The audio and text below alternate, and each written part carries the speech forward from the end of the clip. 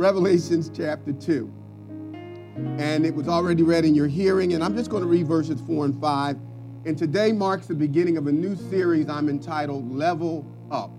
Level Up, and we're going to be talking about leveling up as a church, leveling up as husband and wives. We're going to talk about leveling up in our relationships with our extended family.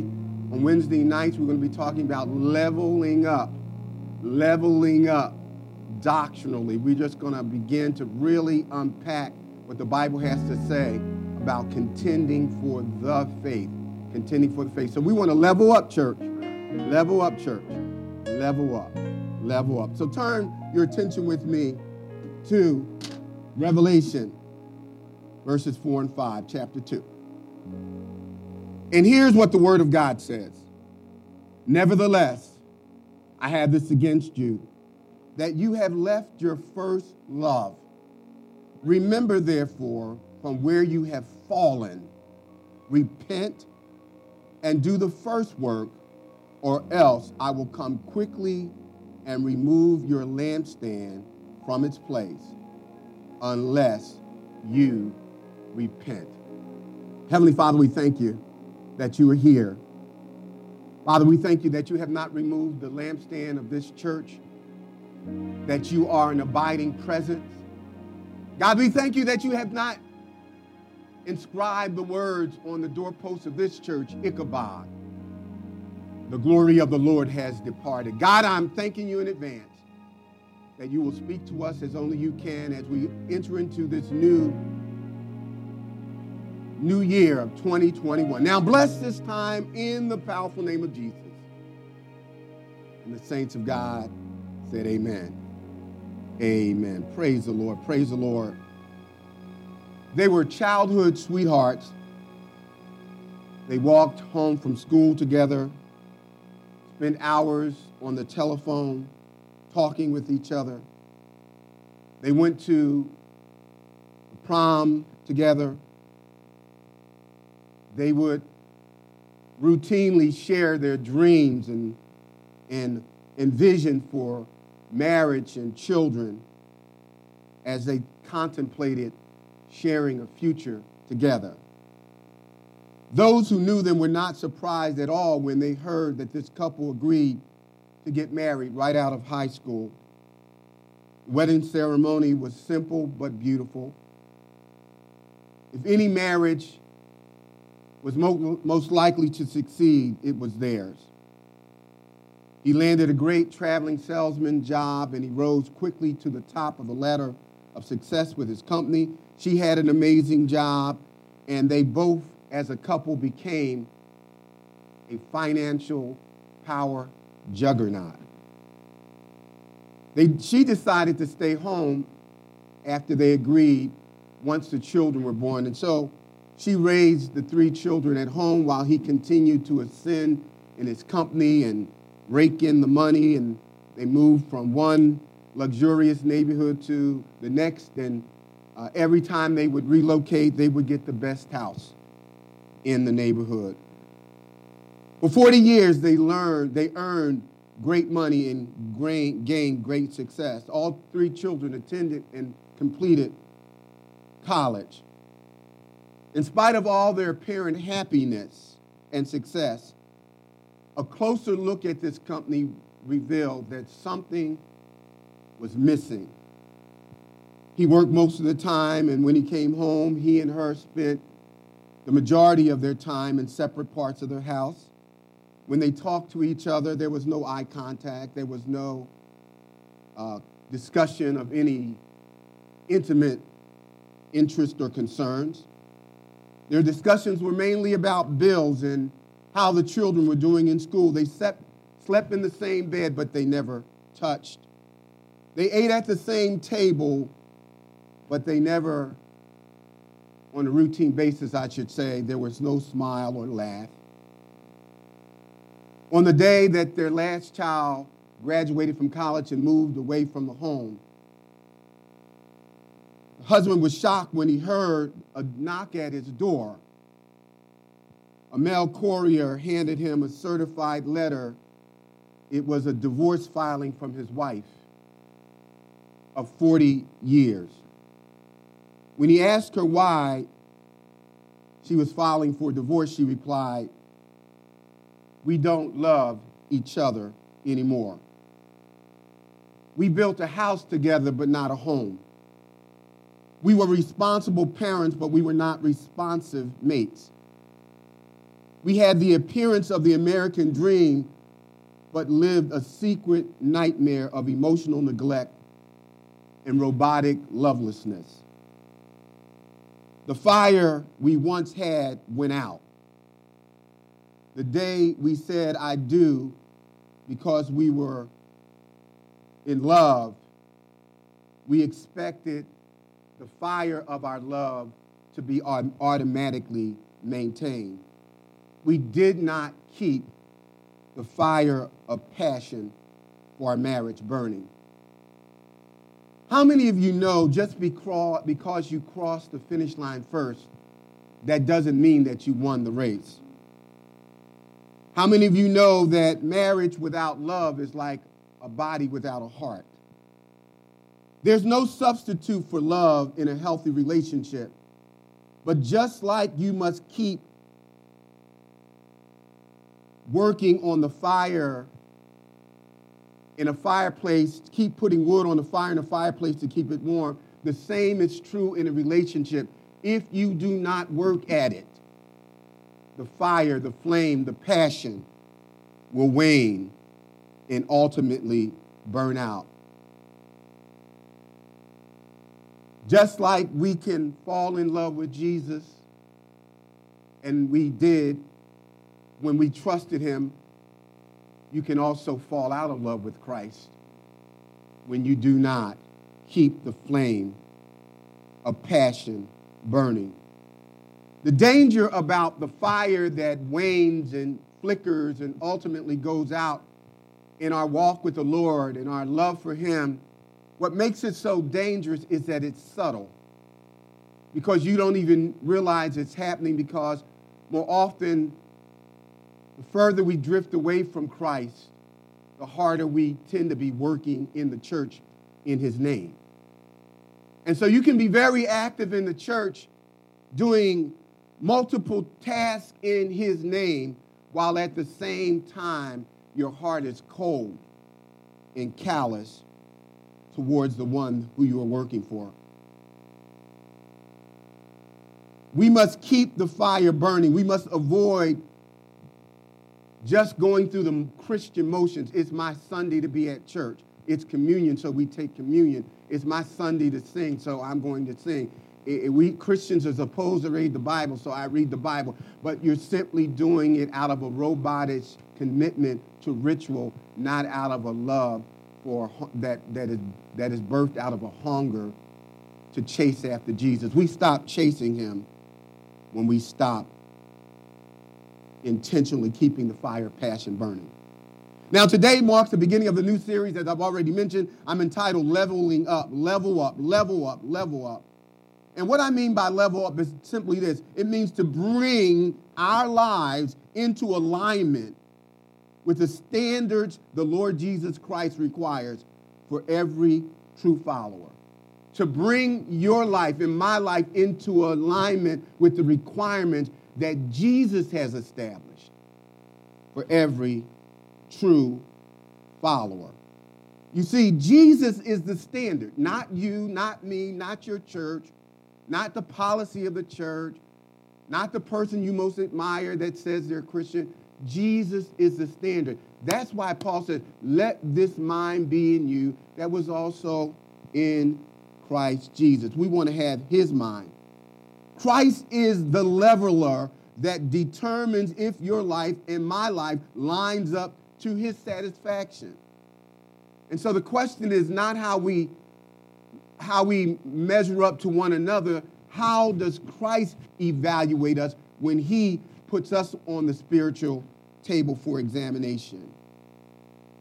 He is the standard. The Apostle Paul put it this way in Romans chapter 8, verse 29.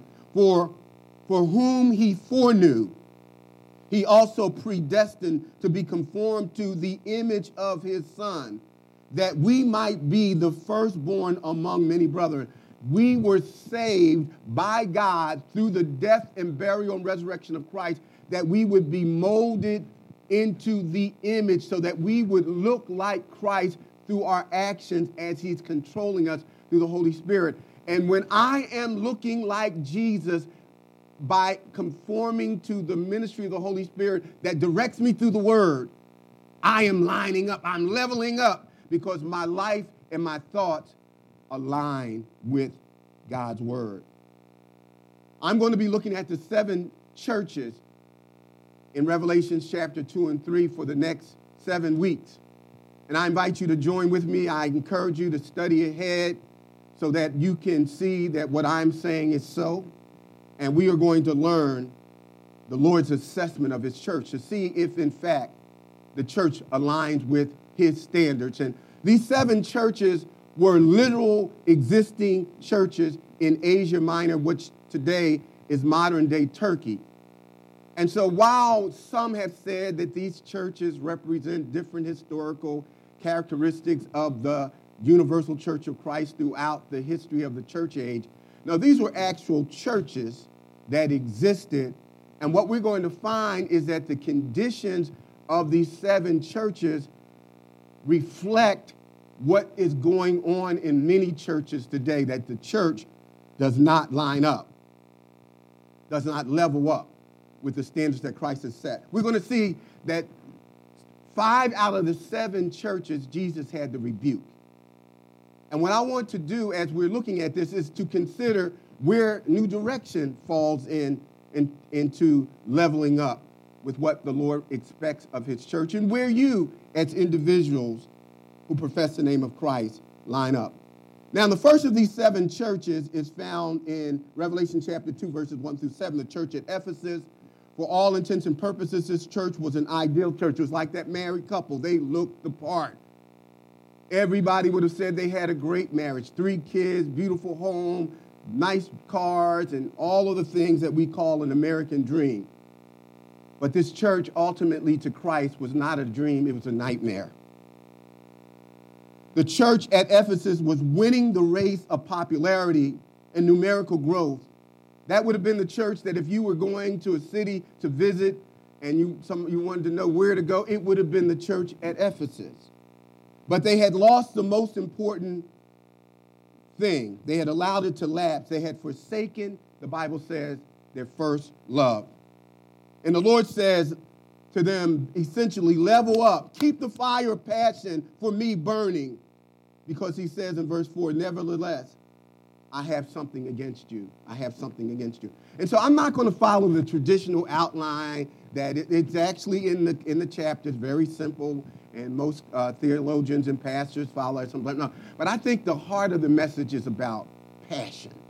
And so I'm going to give you 4 things about what it means when you've fallen out of love with Jesus, when you're simply going through the motions, when you look the part, you have the form of godliness, but you're denying the power thereof. And sometimes what we think that means is that you backslidden, or you living in sin, you're in adultery, or you're gambling or doing drugs. No.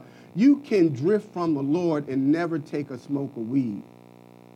You can be in church every day, as we're going to see, serving a teacher, a pastor, and yet you're doing it simply out of the mechanics of the responsibility. You're here. I actually heard a pastor say, the only reason I'm here is I'm the pastor.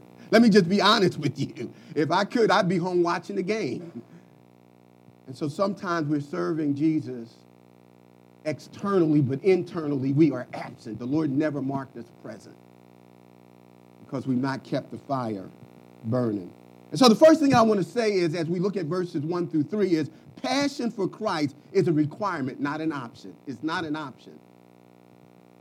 You can keep your old dried out, cold, let me do the Lord a favor service. The Lord, we may be impressed because you just showed up and we needed somebody, but the Lord isn't impressed. And what we're going to see ultimately is that the Lord, the Bible says that there's wood, stubble, and hay, precious stone, silver, and gold. That the Lord, the Bible says that every man's work will be revealed. I am going to pull the covers off of the motive for which you did whatever you said you did for me. And if it was simply perfunctory, if you were simply going through the motions, if you were simply just getting your name, checking in, the Lord is saying, I reject that worship. Stay with me.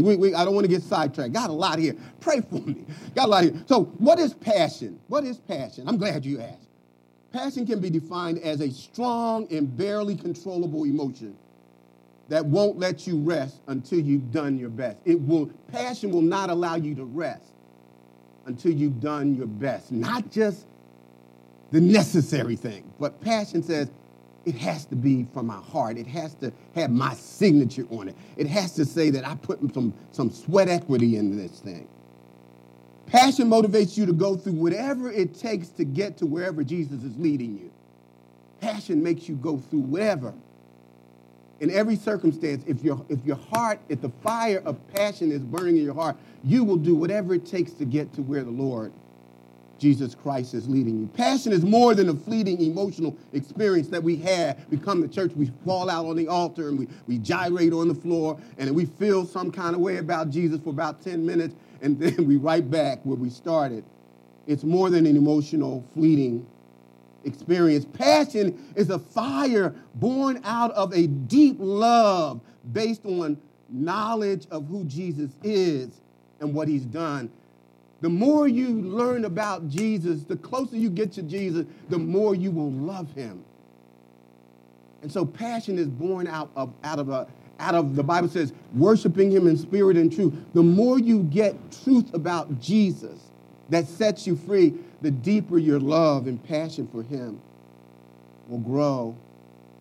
Passionate love is the kind of love that makes Christ your first and highest priority. And we're going to get a little bit into when the Lord says you've left your first love. He's not talking about chronological, I'm the first on the list. He's saying that I'm not trying to be one of the things on your list. I'm trying to be the object of every list that determines whatever else you do.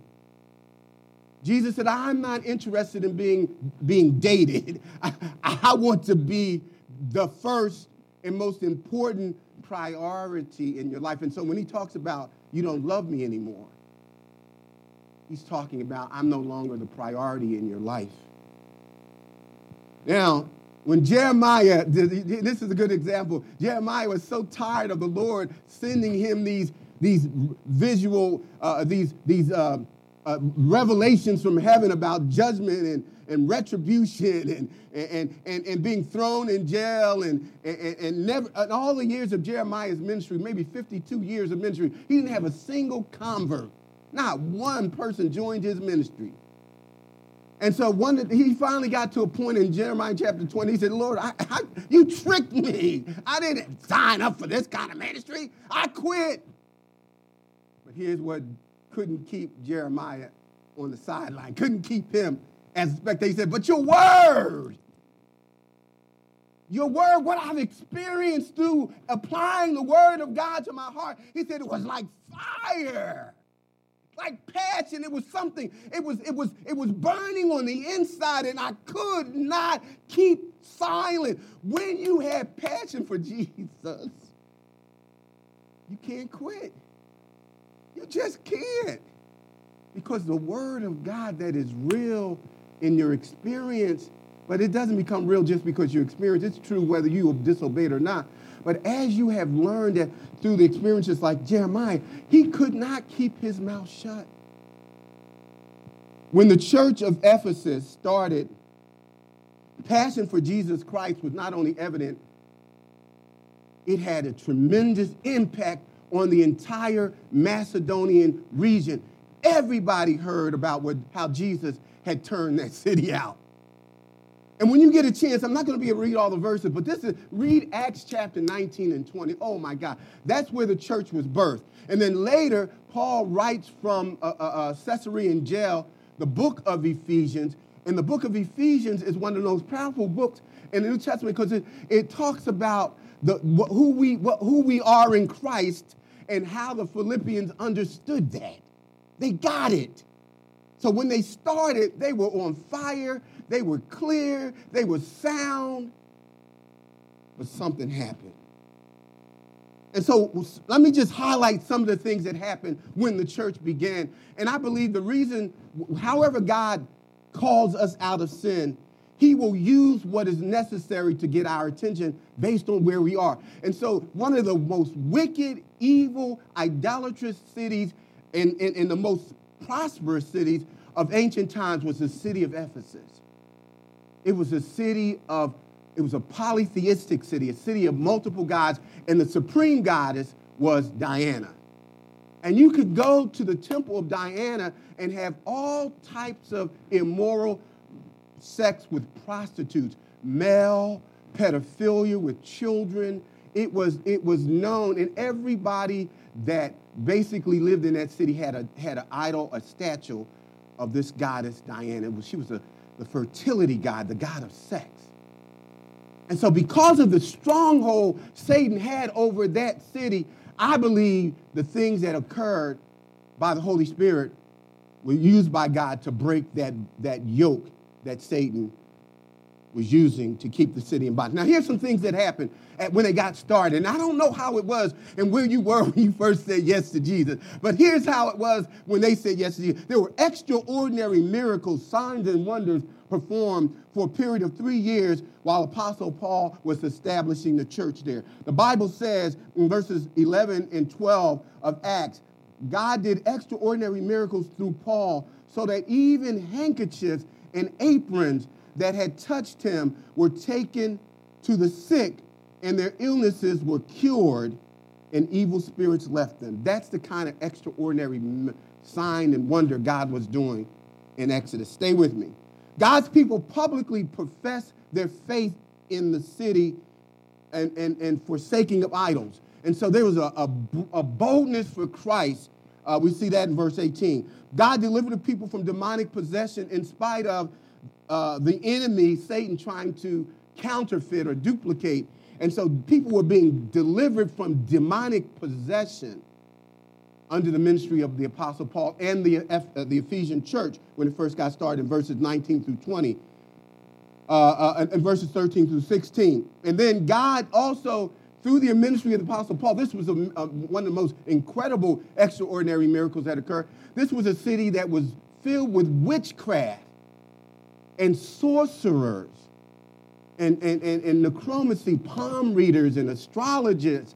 And the scripture says in verses 19 and 20, it says, and a number of them who had been practicing sorcery brought their incantation books and burned them in public bonfires. The value of the books was several $1 million, so that the message about the Lord spread widely and powerfully. The Ephesian believers, God, the Holy Spirit was just wrecking that city. Witches and warlocks and folks involved in demonic ministry were being delivered, and the evidence was they were taking their books that they used for their craft and they were setting them on fire. You know how we used to do when we first got saved, all that liquor we had. I hope you don't still have it. We took those liquor bottles and we trashed them, and some of those porno VCRs, I don't know what they were, VCRs and other things that we had.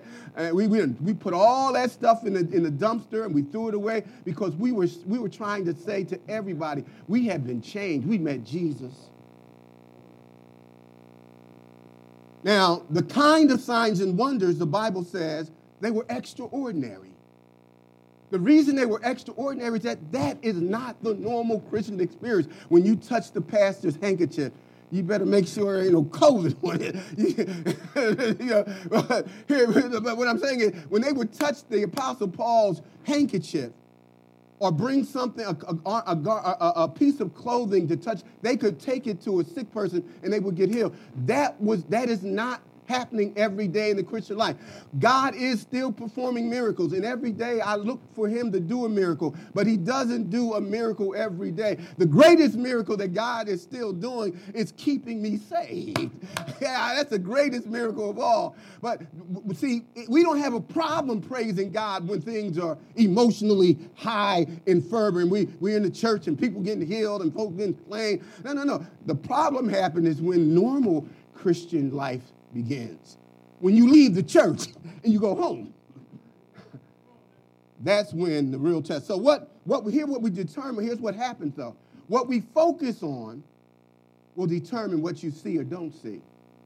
Now, when you get a chance, go back to Acts chapter 20. The Apostle Paul returns from a missionary trip back to Ephesus to see how the church is doing. And he tells them in this chapter, he says, when I leave you, he had all the elders from Thessalonica, Corinth, from Galatia. He had them all come to a place called Miletus. And he said to them, and specifically in speaking to the Ephesian church, he said, you'll never see my face again. Paul knew that when he went from Jerusalem to Rome, in fact, Paul actually was executed. And so he says to them, but here's what I want you to understand. He said, when I leave you, two things are going to happen. He said, be on guard for your own souls, pastors. He said, but here are the two things. He says, false teachers are going to come from outside of the church to lead the church away from what they have been taught that is sound doctrine. So that's the first thing that's going to happen. He said, then there are going to be false teachers who will arise from among you. And so he says, protect the flock of God. One of the things that the pastor with the elders are responsible for doing is to make sure that false doctrine, false teaching does not creep into the church. And what we discover is they got that memo. They understood it. And they became vigilant. And so when we get to Revelation chapter 2, 40 years have passed, and this church is still protecting the congregation from false doctrine, false teaching. And they are living according to the teaching from the Bible that they were actually teaching themselves. They were practicing what they taught in terms of the external requirement. But what you focus on will determine what you see. And what I'm saying is that they made their total vision for their church was sound doctrine, holy living. And they concentrated on what Jesus would say is the letter of the law, but they forgot the spirit of the law. And in so concentrating on keeping bad people out of the church, they found themselves moving away from the Lord. And when you get a chance, in Acts chapter 20, verses 28 through 31, so what we concentrate on, and I really believe the reason why the church eventually moved away from their passion for Christ is that they were so doctrinally sterile that they lost their devotion for Christ. Paul said, knowledge alone puffs up, but love edifies. You can be so sound doctrinally. You can have all of the perfect answers for anybody who could ever ask them. But the question is that heart that is responding to those questions being motivated by a love for Christ? Let me not jump here. So we will see that the leaders of this church got that threat of doctrinal attack. They got that clear. They protected the church for 40 years. And they became one of the great churches of that era. But here's the second thing. So once we learned passion for Christ is not an option. It started off right. Here's the second thing. Passion for Christ is not the same as being passionate about the things that matter to him. You can be in love with the things that Jesus say are important, but that doesn't mean that you're in love with Jesus. Some people love ministry more than they love Jesus.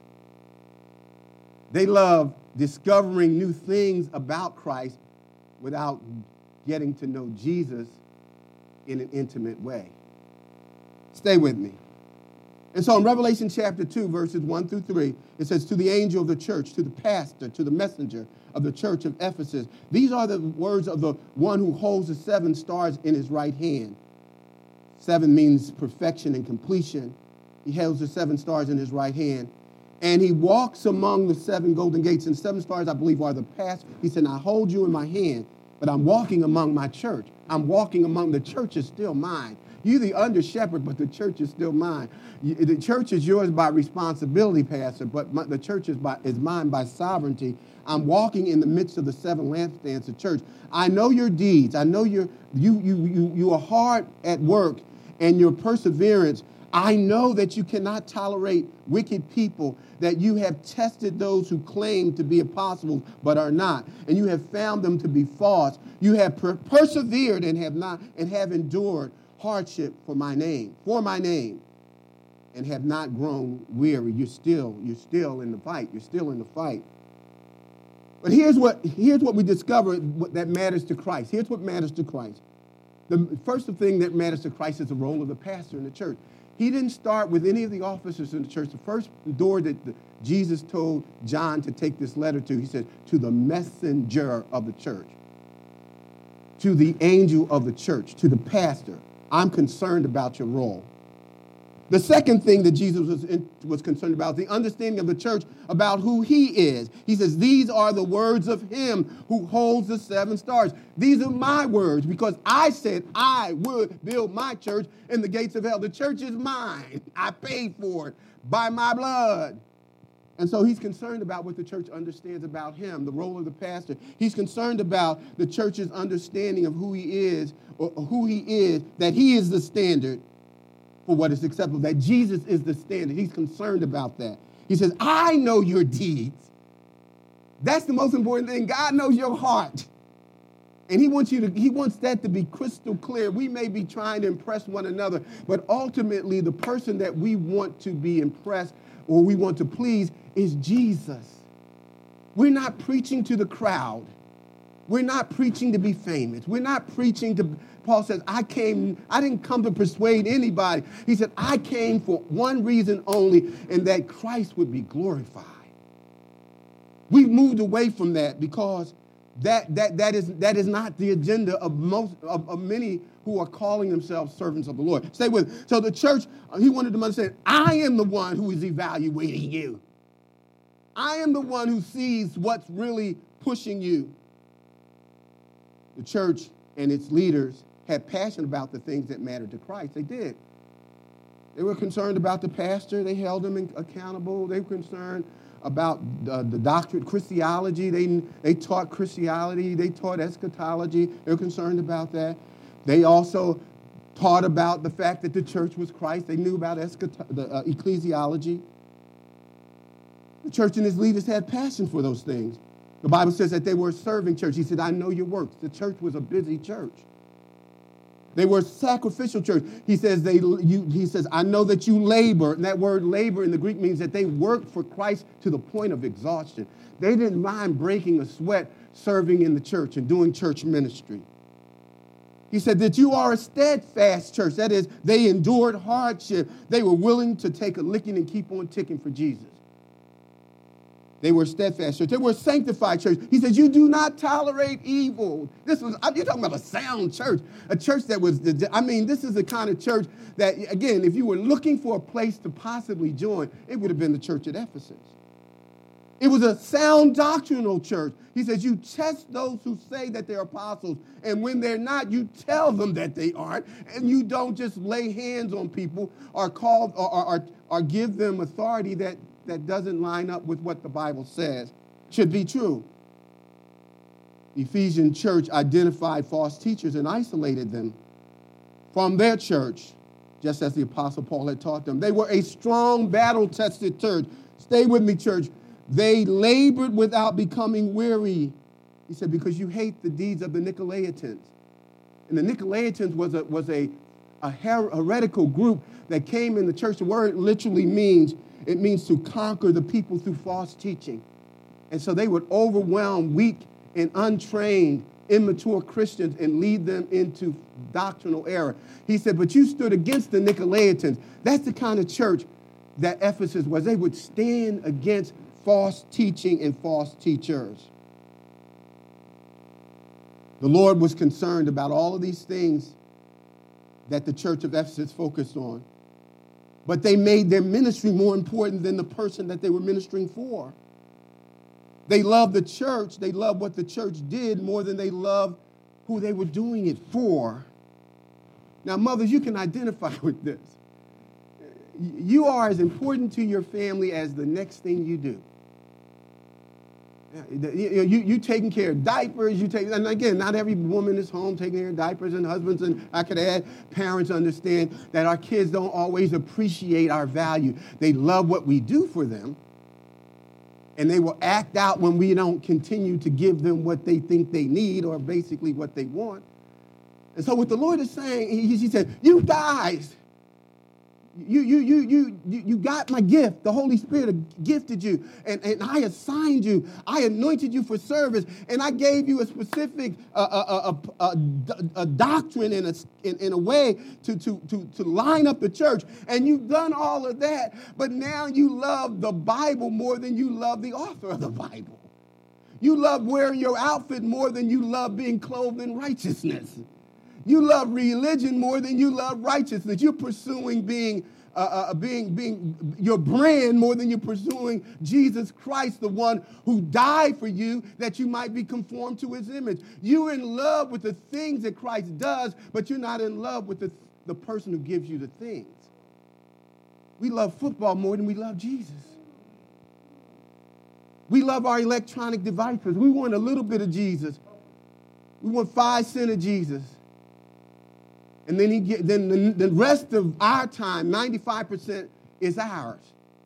And then we really feel like we did something if we show up at church, or we read our Bible a couple days in a row, or if we pray. And the Lord said, those things are good. Keep on reading your Bible. Keep on showing up. But just understand, those are things that Christians do, but that doesn't make you in love with me. We love the applause that comes from being representatives of Jesus. But the one who deserves the glory is in the background, waiting for you to acknowledge that it was him who was working through you for you to accomplish anything that you could ever accomplish that has any real value. Our love has grown cold. We're busier than we've ever been. We're reading our Bible. We're getting ourselves, we're more interested in our waistline than we are in the fact that a world is dying without Jesus. Over 350,000 people have gone into eternity. I would suggest to you that many of them don't know Christ. And here we are. We want to squeeze Jesus into an hour on Sunday. But we will watch football and basketball for hours on end. How dare us?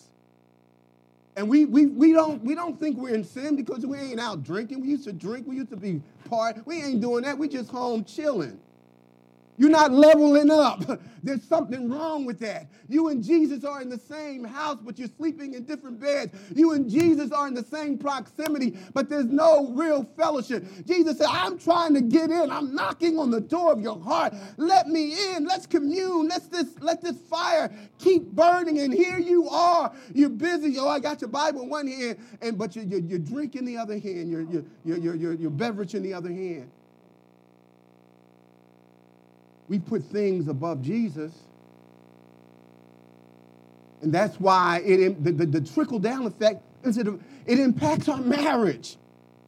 It impacts how we share our faith. We don't want to upset anybody. Well, when you don't share your faith, guess who? The Bible says, if you deny me before men, I will deny you before my Father who's in heaven.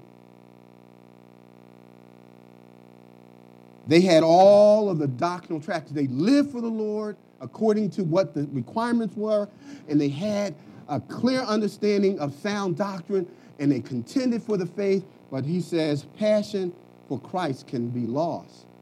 In verse 5, yet I hold this against you. I'm bothered. I'm grieved. I'm hurt.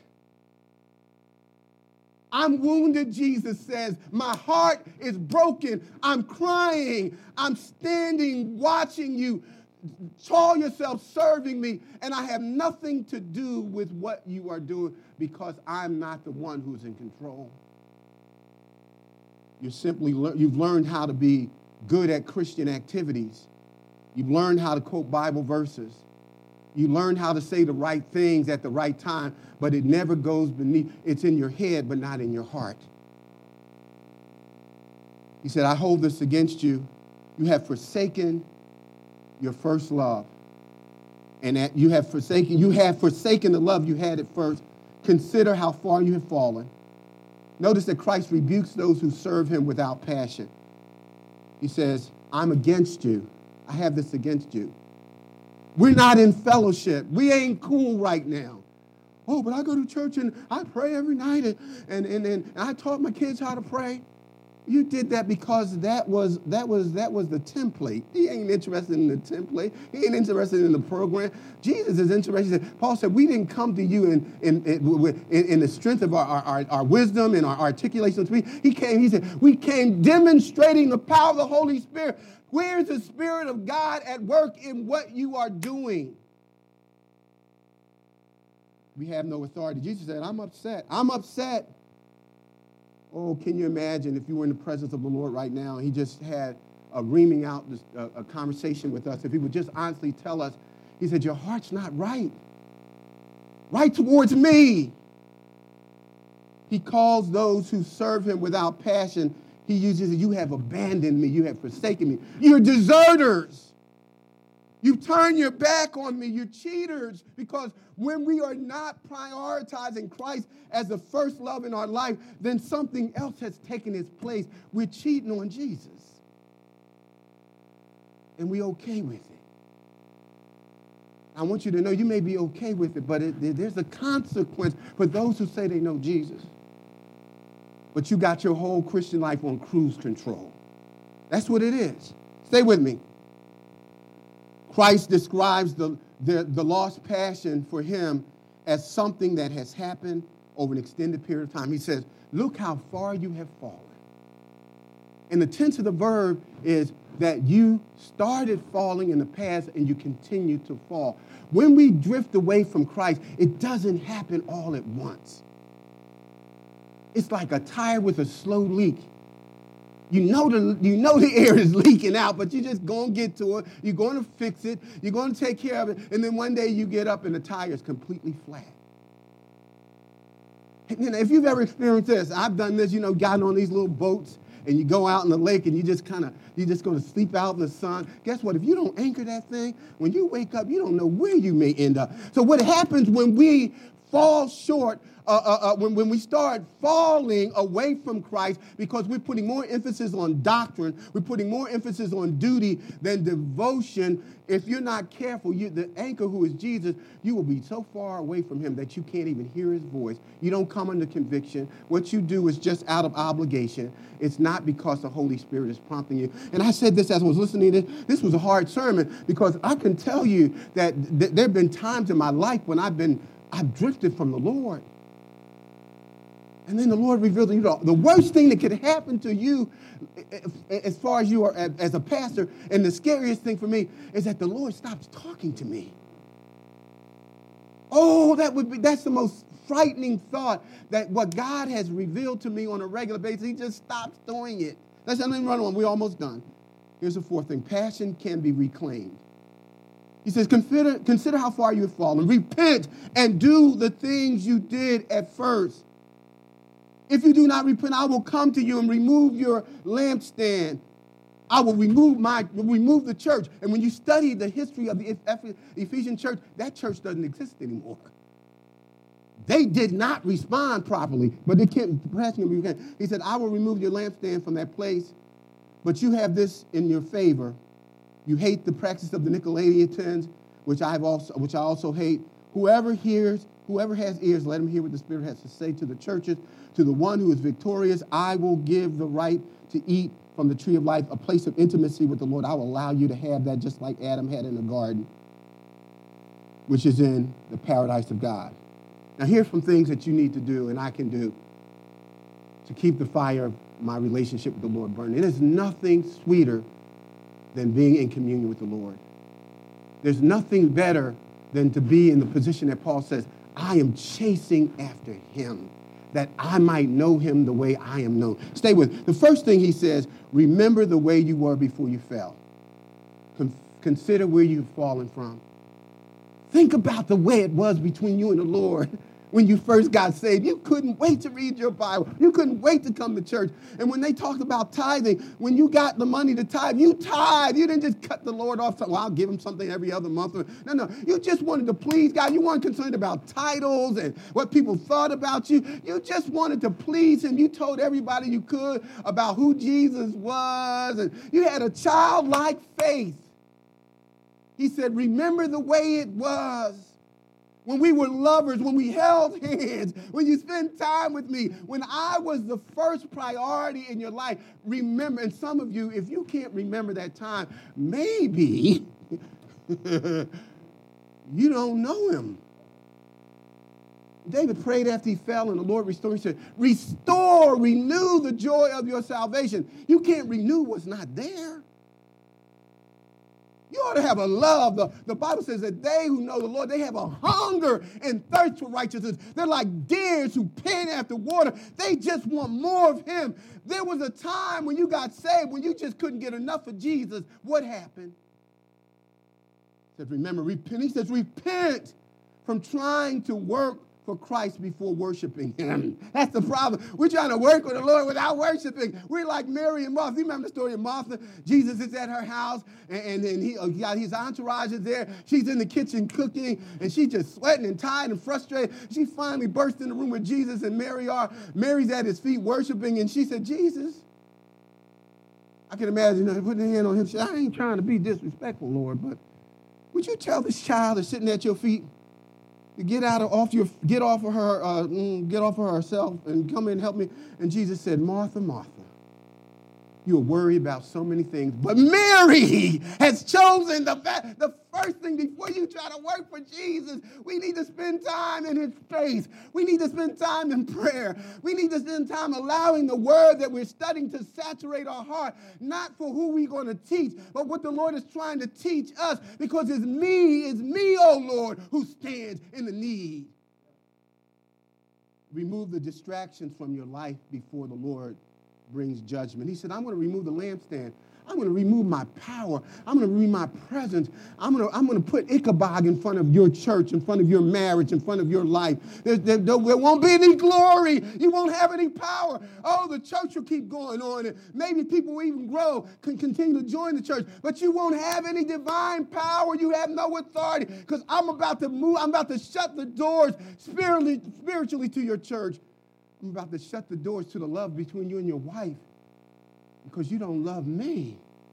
You can't really love your mate the right way until you have an intimate relationship with Jesus that you are working at by remembering what it was before, repenting. Move this distraction. Sometimes you need to go a day or a week without whatever those things that have taken priority over your life than Jesus. Whatever it is that has caused your heart to become cold, you need to turn away from those things and spend some devoted time with the Lord. You need to be honest about yourself. What has distracted you from the Lord? What has made you think that somehow what we do, Jesus just won't take it because we cut him a little bit off? No, Jesus ain't impressed with your half commitment. In fact, you can keep it. In 2021, you need to serve the Lord with all your heart, mind, body, soul, and spirit. Here's the fourth thing. He said, return. Do the things that you first did. Whatever you used to do. Get up in the morning and give him some praise. Get up in the morning and open up your Bible. Get up in the morning and kiss your wife 10 times and tell him, I love you because Jesus gave you to me. Get whatever you formerly did that kept your heart warm towards God. He said, return to that. Turn away from distractions and turn to those things that develop devotion. Here's the final thing. Refuse to forfeit the Lord's special reward. He says, whoever has ears, let him hear. To the one who is victorious, I will give you the right to eat at the tree of life. You can forfeit the blessings. There's things that God wants to release, but he's not going to release because he can't trust you. Your heart is not right towards him. So you need to make a decision. When I repent, when I return, when I remember, when I remove the distraction, the Lord said, I'm going to reward you. I want his reward. I want him to be pleased. Let's be honest with ourselves. This has not been about Jesus as much as it should. We have given the Lord, we're not giving the Lord excellence. We're not giving the Lord our best. And then we're trying to cut people break. No, Lord, don't cut no breaks.